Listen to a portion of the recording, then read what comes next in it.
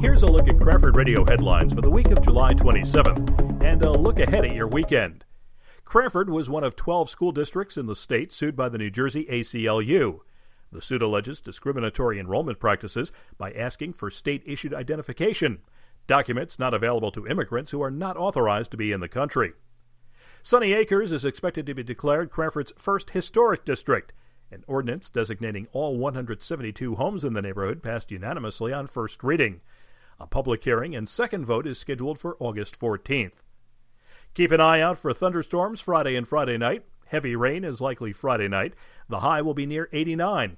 There's a chance of thunder showers Saturday, otherwise partly sunny with a high around 87. On Sunday, it's going to be mostly sunny with a high in the mid-80s. On Saturday, it's more yoga in the park at Hanson Park. It starts with intermediate and advanced sessions at 9 a.m. and yoga for everyone at 10:30. The Hispanic Theater Festival takes place Friday and Saturday at the Cranford Dramatic Club at 8 p.m. and also on Saturday at 2. More events and details can be found at Cranford.com. News provided by Tap Into Cranford. For Cranford Radio, I'm Bernie Wagenblast.